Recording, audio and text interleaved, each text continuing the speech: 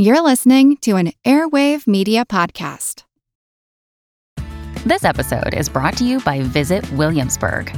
In Williamsburg, Virginia, there's never too much of a good thing. Whether you're a foodie, a golfer, a history buff, a shopaholic, an outdoor enthusiast, or a thrill seeker, you'll find what you came for here and more. So ask yourself, what is it you want? Discover Williamsburg and plan your trip at visitwilliamsburg.com. Another day is here, and you're ready for it. What to wear? Check. Breakfast, lunch, and dinner? Check. Planning for what's next and how to save for it? That's where Bank of America can help. For your financial to-dos, Bank of America has experts ready to help get you closer to your goals. Get started at one of our local financial centers or 24/7 in our mobile banking app. Find a location near you at bankofamerica.com/talktous. What would you like the power to do? Mobile banking requires downloading the app and is only available for select devices. Message and data rates may apply. Bank of America N.A., member FDIC.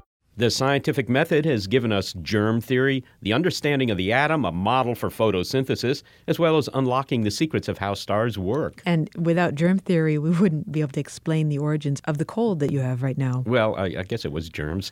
Anyhow, this is all the result of theory, experiment, trial, and error. But sometimes things get stuck on error. Whoa! Darn! It's always hard for a historian of science to sit back and say this was a blunder because many things that seemed perfectly like a good idea at the time now seem like a lot of blunders. I'm Molly Bentley. This is our monthly look at critical thinking from Big Picture Science, Skeptic Check. I'm Seth Shostak, and we'll take a look at scientific blunders in this program. Remember cold fusion? Also, how to tell fumbles from faux science from fraud. But first... Brains on vacation. Hey, this time off is just what I needed. Could you pass the sunblock? My medulla is getting a bit pink. Watch the sand. Grit in your hippocampus is a bummer. I can feel my neurons relaxing already. When our cerebellums go on extended lunch break, skeptic Phil Plait gently nudges them back to work. In this case, a recent article in the Journal of Cosmology made an extraordinary claim that a meteorite found in Sri Lanka in December 2012 contained evidence of life, presumably from another world. A group headed by Chandra Wickramasinghe, the director of the Buckingham Center for Astrobiology at the University of Buckingham, claims to have found proof of extraterrestrial biology. But astronomer Phil Plait not only raises a skeptical eyebrow at the claim of alien life, but at the origins of the rock in which it was supposedly found. So, Phil, evidence for life in space, but really literally life in space, born on a chunk of rock from the sky? Yeah, not so much, as it turns out. What we found here is actually evidence for life, but not in space, and maybe didn't even come from space. And what I'm talking about is a paper that came out by a man named Wickramasinghe and a team of other scientists who claim to have found diatoms in a meteorite. And diatoms are really simple plant life, like algae, that surround themselves with a hard shell, like silica, like sand. And they have this paper, and there are pictures in the paper, and it looks like diatoms are stuck in this rock. Okay, so this paper comes out with some photos of what the inside of this meteorite, and there are these little diatom-looking things in there? That's right, and we've seen stuff like this before. The original Mars rock from 1996 had things in it that looked like they could have been alive at some time, and there have been reports like that since. But nothing like this, nothing that shows what really do. You know, when you look at these pictures, hey, they look like diatoms. But there's a series of problems with this claim. One is that they say there's no chance that the rock could have been contaminated from earthly diatoms, and that's just simply not true. They claim that these things are fossilized and therefore very old, but there's no evidence that these things are actually fossilized. They could have been stuck in there for minutes or days or weeks. We just don't know. And there's a lot of other things like that that are wrong with this analysis as well. Well, I'm told that these photos are pretty convincing. I mean, here's a microscopic bit of that rock, and you see these little diatomic kind of things. I mean, they look pretty neat. They look like, I don't know, they're clearly biological. Okay. But the usual worry is indeed contamination by, the fact that this rock has sat on the ground for a long time and, I don't know, rainwater has gotten into it, mud has gotten into it, somebody's gotten into it. How long was this rock sitting on the ground? Well, they claim they got to this rock right after it fell. There was a bright meteor that was seen on December 29th, 2012, and they got to it relatively quickly, sent it back for analysis, and therefore there couldn't have been time for it to be embedded with diatoms. Now, that may be all well and good, but the big problem with this entire paper is they don't really prove that this is a meteorite. They just said they went to the site, they found this rock and picked it up, and then they just kind of claim it's a meteorite, but they claimed it was part of the Blarney Stone or the tip of the pyramid or anything. They don't prove it's a meteorite. They don't prove it's from this particular fall. And given that it has these diatom-like things in it, it's up to them to show that this is absolutely 100% a meteorite from this known meteor event. Well, they saw it in the sky, but nobody saw it fall and land there where they picked it up, right? That's correct. And there's no indication in the paper that they triangulated on this, that they had multiple eyewitnesses to show which direction the meteor came in so that they could try to figure out where this thing fell. They just claimed they went to this town and they looked down, they saw a black rock and they picked it up. And then the next thing you know, it's a meteorite. But, I can go out at night and see a shooting star in the sky and then pick up a rock in my backyard and claim it's a meteorite. And my claim is just as strong as the one in this paper. But surely they must have shown this rock to a meteorite specialist. There are plenty of people who study these things and can say, look, that's a rock and that's a meteorite and that's a rock and that's a... Right? You'd think. But again, they didn't do it. They picked up the rock and then they just sent it back to their own team for analysis. And you'd think if you're making a claim that is one of the most momentous scientific claims in history, you might want to go to an outside source and say, hey, is this a meteorite? Have we established that this is the correct rock from this fall? They didn't even go to an outside source to analyze these diatoms. I did. I called Patrick Kosciolik, who is a specialist in diatoms, and he said that every picture that he sees in this paper is a known freshwater terrestrial diatom. So clearly, unless some evolutionary craziness happened and these things evolved on a comet someplace out in the solar system, these are clearly earthly organisms that got into this rock, which may not even be a meteorite in the first place, and I'm guessing is not. It doesn't even look like one from the picture they show in the paper. So, Phil, not death from the skies, but life from the skies? Sounds as if you're unconvinced. Well, I wouldn't even say life from the skies. I'd say that this is definitive evidence of life on Earth, but I think we already knew that. Phil Plait, thank you so much. Thank you, Seth. Join us next month for Brains on Vacation. Is that cerebellum over there? What a dish. Astronomer Phil Plait is a skeptic for the great Slate Magazine blog, badastronomy.com. Okay, well, it's only natural to get excited about a revolutionary scientific discovery, especially if you're the scientist who made it. But even eggheads can crack at times and celebrate their findings prematurely. Cold fusion has become an iconic example of how science can go off the rails. In 1989, chemists Martin Fleischmann and Stanley Pons announced that they had found a new way to generate energy. Their extraordinary claim was followed by this media spectacle and ultimately a disappointing ending. Now, here's the deal. The two researchers were doing electrolysis, and that's something you might remember from high school chemistry.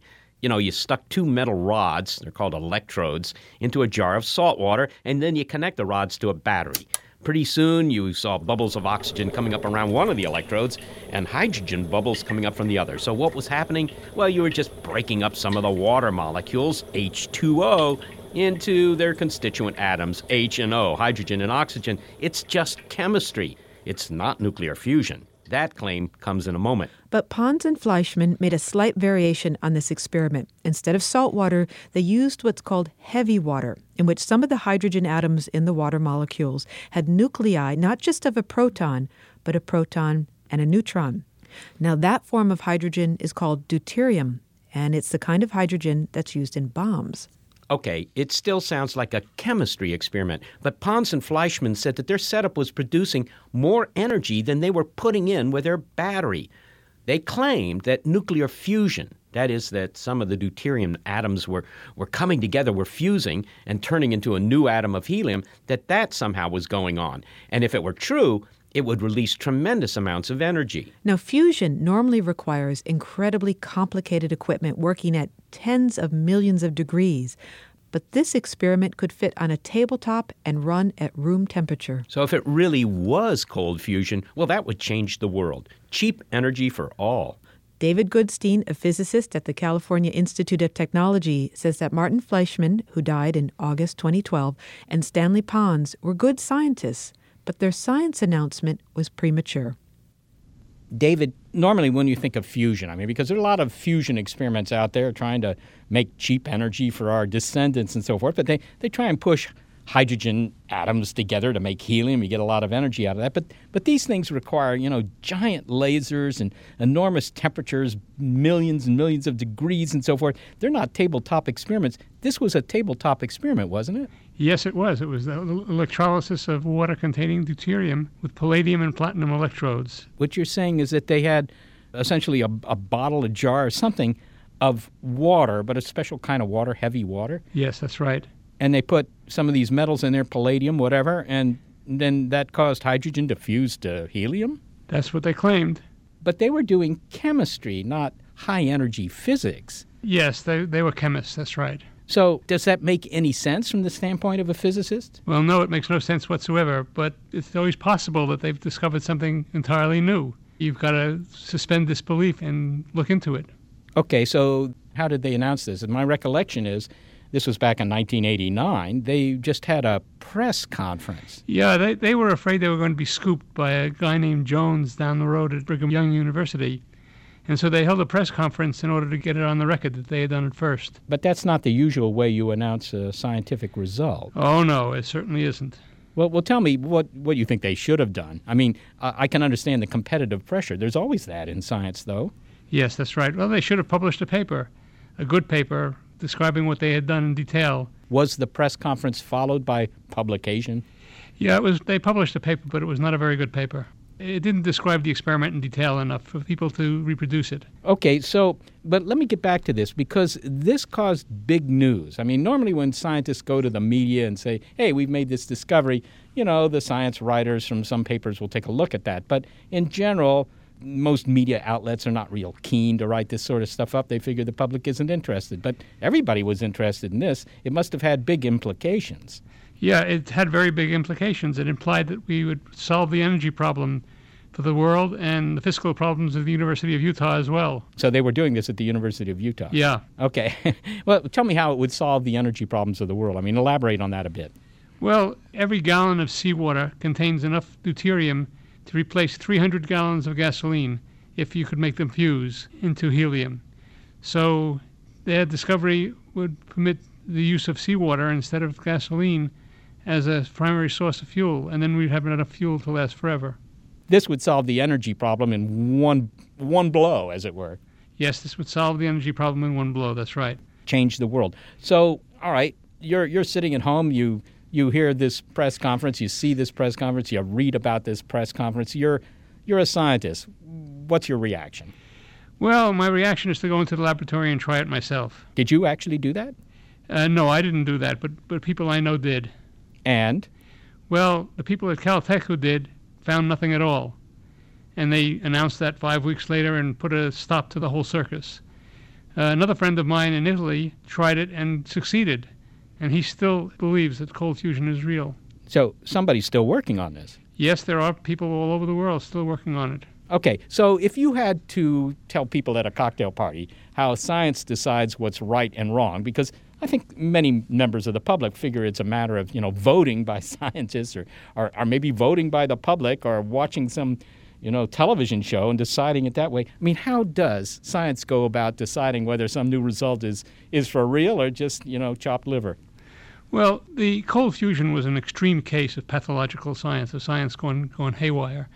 It doesn't usually happen that way. Usually people will report a result, other people will try it out and either confirm it or disprove it, and then you go on from there. But cold fusion was a special case. It was a singularity. What sense was it a singularity? Well, it promised so much and it delivered so little.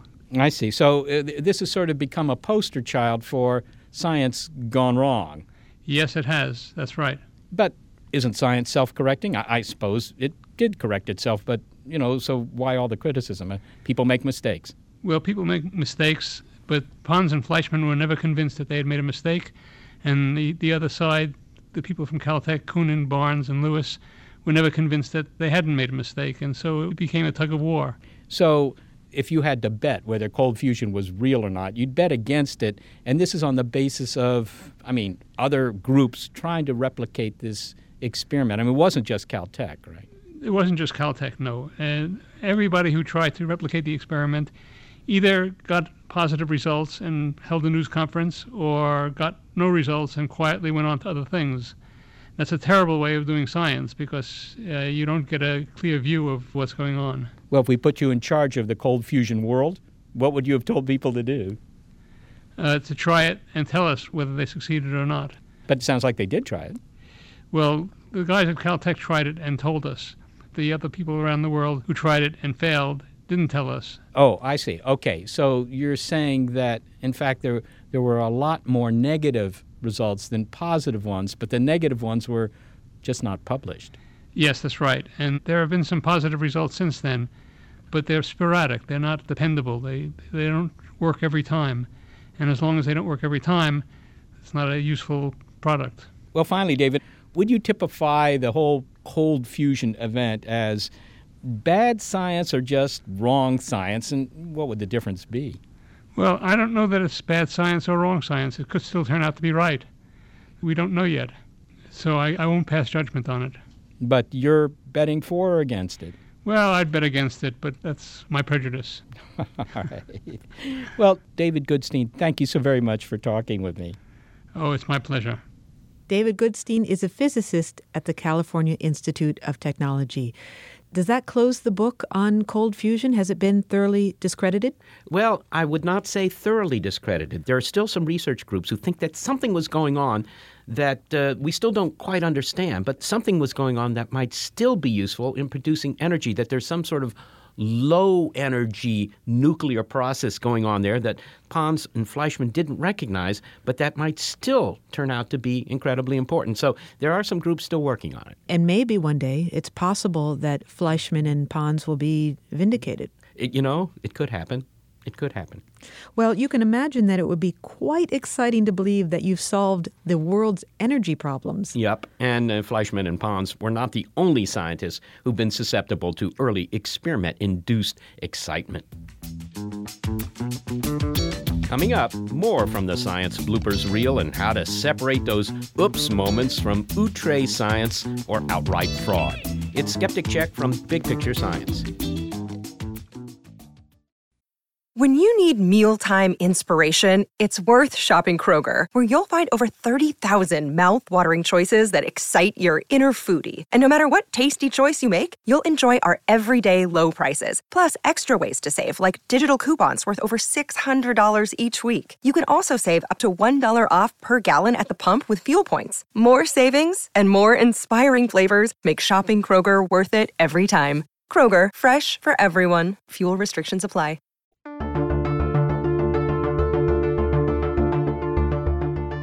Science marches on, and it has been enormously successful, helping us understand that the Earth pirouettes around the sun, not the other way around, and that the atom is mostly empty space, and that heredity is neatly packaged in strands of winding DNA. But even during that steady march, there have been stumbles.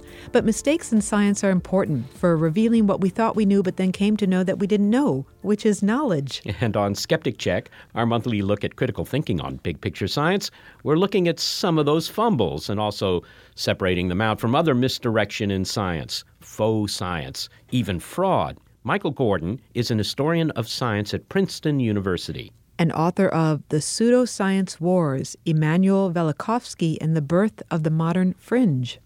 Michael, we heard earlier in the show about cold fusion, lots of criticism and an initial failure to confirm the results.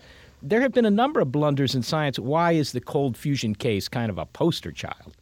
Well, the cold fusion case raises a bunch of other issues beyond the level of blunder. For one, it was announced at a press conference, which raises a whole level of what's the proper role of announcing scientific discoveries? Should we publish them through peer-reviewed journals? Can press and funding agencies and university administrators decide that. And then there's the issue of, was it fraud? So some people can be wrong, and then some people can be manipulating their data in a way that is beyond the canons of ethics or proper investigation. And that raises a whole host of extra issues that kind of shine the spotlight on cold fusion as a particular kind of scientific episode. As an historian, you probably have encountered many blunders in science. Do you have any favorites? Actually, there are several favorites, but it's always hard for a historian of science to sit back and say this was a blunder, because many things that seemed perfectly like a good idea at the time now seem like a lot of blunders. So good example of this is, say, Galileo's presentation to the church about why the Earth moved around the sun. And he thought he had a great explanation for this, which was that you can tell that the Earth moved around the sun because that explained the tides. And he had this very elaborate theory of the tides, which it turns out is completely wrong. And it was demonstrated to be completely wrong at the time, and it's part of the reason that the church authorities did not find his argument persuasive. So Galileo was right on the big question, wrong on the small question. And so it's a certain kind of blunder. You know, these blunders, of course, are great fun to look back and you know, a lot of people will make fun of Percival Lowell, for example, who 100 years ago was writing about the canals on Mars, which we later found out didn't exist. And yet, that's the way science progresses, isn't it? I mean, you know, making a blunder is just part of the process. Part of the point of how science works is that people look at the data that's out there, either experiments people have done or other theories, and say, that doesn't sound quite right to me. That sounds like a mistake. Let me fix it. Or they say, that's not new enough. There's more to be learned here. Let me deepen it. And when they try to find something new, they try to look for a new particle. Turns out that particle isn't there, but that doesn't mean they don't see it. A good example of this is the discovery of N-rays, which is this wonderful episode at the very turn of the 20th century. There's a French physicist who is very excited by this discovery from Vienna of X-rays, invisible rays that permeate everything. You can make photos of the bones in your hand. And he thinks he's discovered a new one called N-rays. He names them that after his hometown of Nancy in France. And he has this prism that will focus these rays, and he believes that you can see, when you put a block of wood in it, that it radiates light and makes certain phosphorescent things glow more. And he publishes articles. Tons of people replicate this experiment. And people believe that this phenomenon is really there. And then an American physicist, whose name is actually Wood, shows up and secretly removes the piece of wood from the focusing device. And the physicist Blondlot can still see the effect. So the effect was in his mind, not in the world. But it was extremely hard for him and for other scientists to see that. Well, okay, so you know, blunders are, inevitable if you're doing science, if you're examining the unknown, either with new ideas, new theoretical ideas and so forth, or you're just trying to verify a theory you have. Of course, there are going to be mistakes. But that's not really the same as pseudoscience, is it? I mean, blundering and pseudoscience are really two different phenomena. Absolutely. Pseudoscience is an odd term. And let me explain why I think that's a strange thing and it's somewhat different from blunders. Anybody can make an honest mistake. And usually when that happens, a scientist who reads this mistaken article publishes a refutation of it. The first person realizes that they're wrong, and things move on. Pseudoscience is a term that scientists use to classify doctrines that aren't just wrong science. There's plenty of wrong science out there. Inheritance of acquired characteristics, Lamarckian evolution, that the Earth is the center of the universe and that the sun revolves around the Earth. There are plenty of bad ideas or wrong ideas that people no longer label pseudoscientific. We save that term for stuff that's somehow offensive or threatening, things that look a lot like science but are really disturbingly wrong, and wrong in a way that's not just mistaken. You say looks like science, but it's not. Give me an example of that. Well, the people who decide what science is quite reasonably the set of scientists working on a question. So parapsychology shows us some of the features of this. A man named J.B. Rhine, doing experiments at Duke, discovered that certain people were able to predict what was behind an overturned card. They could see the pattern of the shape on it at a much greater rate than chance, or at least statistically significant rate, at greater rate than chance. He published this in open journals. At first, there's a conversation about it. Maybe this is real. Maybe there's actually a telepathy effect. That looks a lot like science. There's protocols, there's statistics, there's all the things you would expect. And then people try replicating the experiments and they don't get the same result. And then they find something fishy about the methodology. That doesn't mean Rhine was being dishonest at all. It's just that Rhine was pursuing a line of inquiry that people believed was bankrupt or wasn't going to go anywhere.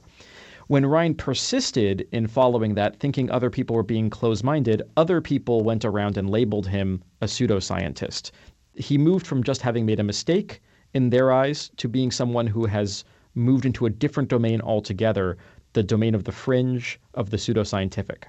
It sounds like people who are promoting ideas that are labeled as pseudoscience are indeed occasionally being persecuted, whether justified or not. You've written a lot about Immanuel Velikovsky, and he's had a great deal of effect on this whole question of pseudoscience. Maybe you could tell me what Velikovsky did and why it was so controversial. Absolutely. Velikovsky was born in 1895 in the Russian Empire, but he ends up emigrating through complicated circumstances to New York right at the dawn of World War II. In 1950, he published a best-selling book called Worlds in Collision. He published it with a major scientific press, Macmillan Press, which was the leading publisher of science textbooks in the U.S. at the time. And the argument of the book is somewhat sensational. He thinks that if you read all of the collected myths of humanity and legends, that is, religious myths from South Asia, East Asia, the Mayans, but especially Egyptian and Babylonian texts and those of the Hebrew Bible, you come to see repeated patterns. Things like fire raining from the heavens, stones from the sky, earthquakes, massive flooding. What, Velikovsky asked, if all of those particular things were real? They're not metaphors or hallucinations. They're actual eyewitness testimony for a catastrophic event that affected everybody in the globe at the same time, which is why we see the same stuff everywhere. And he thinks what happened is that a comet was shot out of Jupiter, and then sometime around 1500 BC, it careens towards Earth, gets trapped in gravitational and electromagnetic interaction with Earth, causing disruptions, fracturing the Earth's crust, tilting the Earth's axis a bit, and eventually settles down into Venus. It becomes our nearest planetary neighbor. That is, Venus was born in front of the collective witness of humanity around 1500 BC. It's a big claim, and for it to be true, just about everything that we know and knew in 1950 about celestial mechanics, paleontology, geology, not to mention ancient history, would have to be wrong. But he published it, and because of its very engaging style, because of the excitement of its claims, because of the fact that it looked like it brought science and religion into conversation, it sold like hotcakes. And not just that, it sold like hotcakes in part because of how the scientists interacted with it. Even before it was published, when it was just being advertised, a series of astronomers and other physicists began to write to the press saying, this is crackpot material. This guy's a crank. It's pseudoscientific. You shouldn't publish it, given that you are a scientific press. They published it anyway. They sold quite a few copies. But within months of it coming out, scientists had independently written to the press threatening to boycott the books. And that caused the Macmillan to freak out a little bit. They abandoned the book, transferring its copyright to Doubleday, a publisher that couldn't be boycotted because it had no textbooks. And as a result, this guy who was on the fringes making a claim that just about every single establishment astronomer and physicist would think was pseudoscientific was also persecuted. It's not that he wasn't persecuted, but that is almost unconnected to the fact that he was considered wrong. But not all of the proponents of pseudoscience are so innocent, right? I mean, there are some charlatans out there, aren't there? People who claim to have ESP or that say they can find, water in your backyard using a stick, stuff like that? There are certainly people who have claimed they can do various kinds of things, like bend things with their mind or find water in the backyard. The question of whether those claims are credible and whether they're sincere, that's pretty hard to tease out. A lot of these people that I've looked into, they're incredibly sincere. They really believe they can do these things. Mainstream science thinks it's absolutely impossible, and there's good reasons that mainstream science thinks that. But in some cases, and those are rare cases, we can actually document that they don't mean what they say and they're in it for a quick buck. That makes me want to ask what the difference is between pseudoscience and fraud. The difference between pseudoscience and fraud is actually an interesting question. Fraud seems to me to require a level of intent. That's almost a legal category that you tried to do something, you claimed you could do something that you actually cannot do. And that might be a subset of pseudoscientific claims if pseudoscience are those things that look like science and act like science but just aren't. But that doesn't mean that all pseudoscientists or all people who are labeled pseudoscientists are guilty of fraud. So what might be fraud in contrast to pseudoscience? Well, within the last decade, there was this researcher in South Korea who claimed that he could clone stem cells, and he later admitted that he had fabricated those experiments, as had a man named Schoen at Bell Labs who reproduced the same graph in every single article he reproduced based on experiments that he had never done. He knew he was doing it wrong. He knew he wasn't being truthful. That's fraud. Well, Michael Gordin, thank you so very much for talking with us. Thank you very much. It's been a pleasure to be here. Michael Gordin is professor of history at Princeton University. He's the author of The Pseudoscience Wars, Immanuel Velikovsky and the Birth of the Modern Fringe. Hooray for Hollywood, that phony super coney Hollywood. All right, everybody, this is a reality check. Put your credulity on the table. Well, if there was ever a need for... check, please. Could I have my reality check, please? It's in Tinseltown, the home of skeptic Jim Underdown. Well, Jim will do whatever it takes to test the extraordinary claims that come the way of his investigations group. But he may have just topped himself with a television appearance on the Dr. Phil show. Now, Dr. Phil's producers said they were skeptical of psychic ability, and they wanted to evaluate those who claim to have it. So Jim agreed to their scheme of having him pose as a psychic himself. Can you see what's coming? It's a Hollywood reality check. Daytime television isn't exactly a stronghold for science and skepticism, so when the Dr. Phil show called me to get a skeptical point of view about psychics, I was game. A number of self-identified psychics would be on the show, and I could help test their extraordinary abilities. Plus, the producers told me that Dr. Phil himself was very skeptical. My independent investigations group has been testing psychics for over 13 years. But the Dr. Phil people had their own approach. They wanted me to pose as a psychic and read a group of people, which means sitting in front of strangers and receiving messages for them from the spiritual world. But I, of course, would be faking it, and this would be my very first time doing a reading. A professional psychic, someone who charges for this same service, would read the same group after me. I was pretty sure I could convince them I had psychic power. I've observed psychics in action and studied the techniques for what's called cold reading. Cold reading is mostly making generalizations and educated guesses about people while seeming to get this information from another realm. Okay, so in my reading, I asked an attractive young woman about relationships. It seemed to be a good bet. I'm feeling some relationship stress here. I think it might be you. 2 different energies, 2 different men. Are you not in a relationship right now? No, I have a boyfriend. You have a boyfriend, but there's another man also who is showing some interest or had some past interest in you. I think I know who you're talking about. Is it an M or a J name? M. I asked if it were an M or a J name because there's zillions of Jims, Johns, Mikes, and Matts out there. Her reaction later? James picked up on a past boyfriend. He was able to pinpoint what letter his name started with, and that was creepy, but kind of cool. I also turned my amazing powers to the subject of health and asked who has back pain. What are the odds that someone in a room full of people will have back trouble? Turns out pretty good. The results?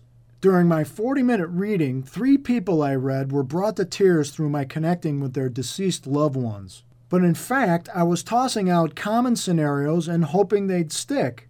Now it was time for the professional psychic, who has thousands of readings under her belt, to read the same group.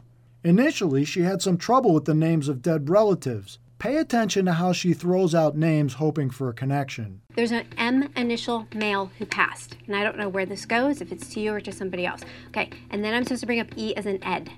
Okay, let me keep going. The psychic, Rebecca, had more misses in that segment than I had in my whole session.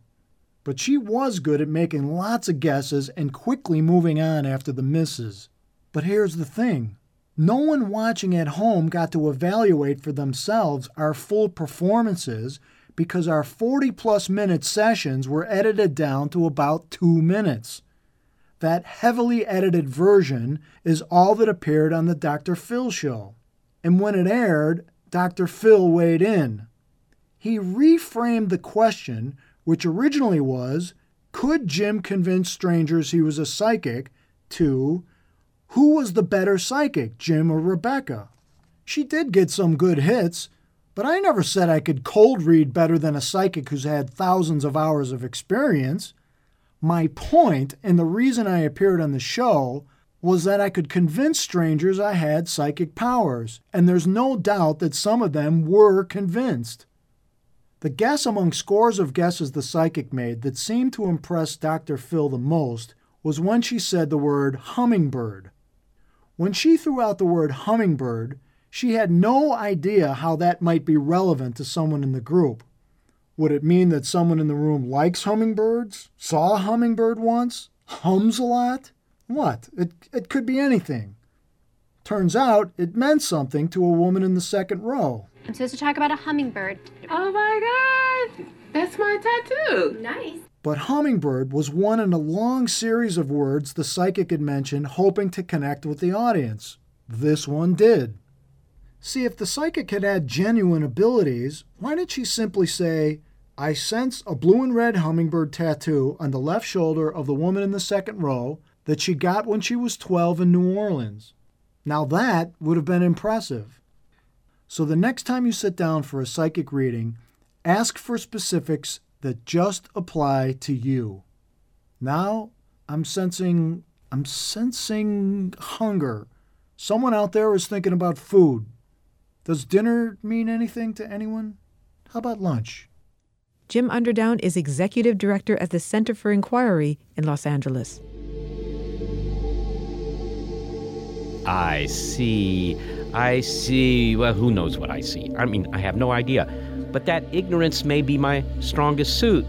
Why, the I don't have the faintest is the driving force of science. It's Skeptic Check on Big Picture Science, but don't take our word for it.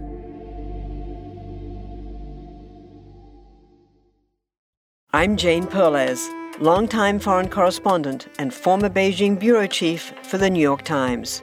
I've been a foreign correspondent in lots of places: Somalia, Indonesia, Pakistan, but nowhere as important to the world as China. I mean, China is not dropping anti-democratic paratroopers into Montana. But of course, we did see things like the weather balloon/spy balloon riveting the whole country for a week. This is Face Off, an 8-part series in which we'll take you behind the scenes to key moments in the tumultuous U.S.-China relationship. We'll speak with a diplomat, a spy, a tech reporter, a U.S. admiral, even Yo-Yo Ma. Plus, my pal and noted China historian Rana Mitter joins the conversation.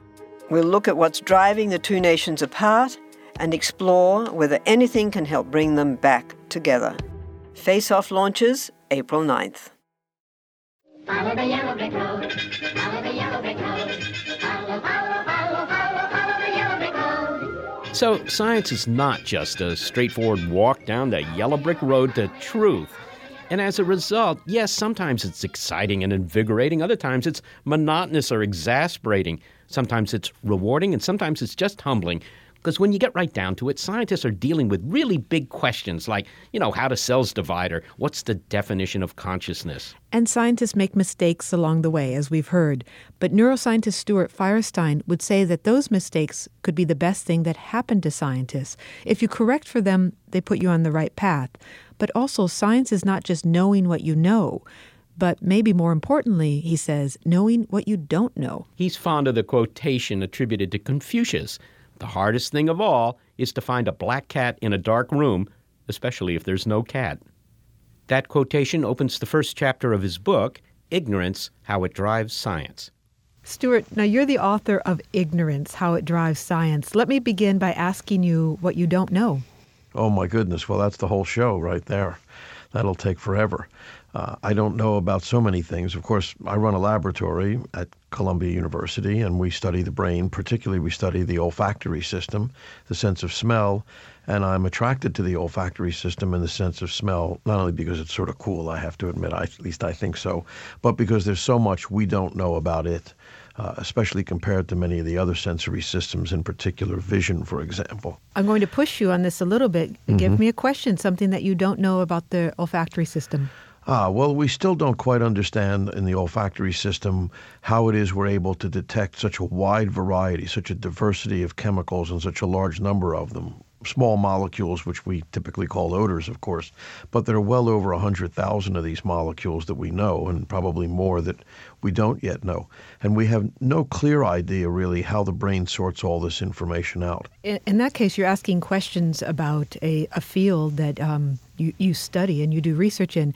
I'd like you to ask a couple questions and betray or flaunt your ignorance in another area. Can you give me something that you don't know about, say, astronomy or cosmology? Well, of course, it's hard to know what I don't know about some fields. Part of the idea of ignorance is that it takes some practice to get to it. So you really do have to know a few things maybe to begin with to get to ignorance. So I would say, of course, that that's really the way the arrow points. Most people would say, well, you begin in ignorance and then you learn some things and that leads to knowledge. But I would say the more important direction of the arrow is that knowledge, the better the knowledge is, the more it points to ignorance, the more it tells you what it is you don't know. One question in cosmology that I don't know. Well, I guess I don't know where the dark matter is, but nobody knows that, of course. So I think that's probably the burning question in cosmology, the idea of dark matter and dark energy, and this weird thing that over 90% of the matter in the universe, we can't be sensible of it. We have no idea where it is or what it is. It may be all around us. It may be put off in a corner somewhere, but we don't know. We just know there's not enough of it to explain gravity. Well, I'm pressing you on this because I think one of the points of your book is that we need to feel more comfortable asking these kind of questions. Scientists do, but all of us do, being able to ask what it is that we don't know and we'd like to know more of. And as you just alluded to, there are different kinds of ignorance. There's the ignorance because you haven't bothered to look up or do any research on something, of some basic facts. But then there's another kind of ignorance that we should feel proud about. And what are the two different kinds of ignorance that you talk about? Well, of course, there is the first kind, like you said, that's just sort of stupidity or a willful stupidity, ignoring facts and data and things of that nature. But then there's the better kind of ignorance, I think, what has been called thoroughly conscious ignorance, the kind of ignorance that leads to better questions, that leads us down interesting paths, that leads us to explore more deeply what it is we think we know already. And that kind of ignorance, this thoroughly conscious ignorance, that's really what makes science go forward. That's what we all care about. Well, isn't it somewhat intuitive, though, to say that science is driven by ignorance, in other words, by what we don't know? Of course, it is intuitive. In some ways, it's almost trivial. Of course, science is about what we don't know. But is that the way we teach it? Certainly not. We teach from huge textbooks. We use encyclopedias. I fear that the general public feels that they have no access to science anymore because it's this huge pile of facts. So somehow or another, I think we've come to a model of science to believe in a kind of science that I call the accumulation version of science. It is this huge impregnable pile of facts to which we keep adding new ones every day. So I do teach a class called Ignorance now at Columbia, in which I invite scientists to come in and talk to students for 2 hours in an evening about everything they don't know, or at least some of the things they don't know, and what it is about those particular things that's important to them, why not knowing this particular thing is more important than not knowing that particular thing. Because how a scientist makes the choice of what question he or she will ask is really the key to their career and the success of their career probably as well. Well, there's an example that you cite in the book about how keeping the right kind of open mind can lead to these better questions. And you talk about the work of Diana Reiss, who studies dolphins. And how is it that she approaches her work with dolphins that you find an example of sort of brilliant question asking? So the interesting thing about her work, I guess I should say, by the way, because apparently it's not so clear in the book, although I never tried to hide it, that she's my wife as well. So you that did might not hide it well. Well, she's in the acknowledgments. If you check the acknowledgments, I acknowledge her as my wife, but that's not really what I wanted to talk about in the book and her work. But it turns out she is my wife. But she came to the ignorance class one evening. I roped her into it, and she talked quite a bit about this. And I do think it's a perfect example of it. her interest is in dolphins and in dolphin cognition. What is it that they're thinking? Do they think?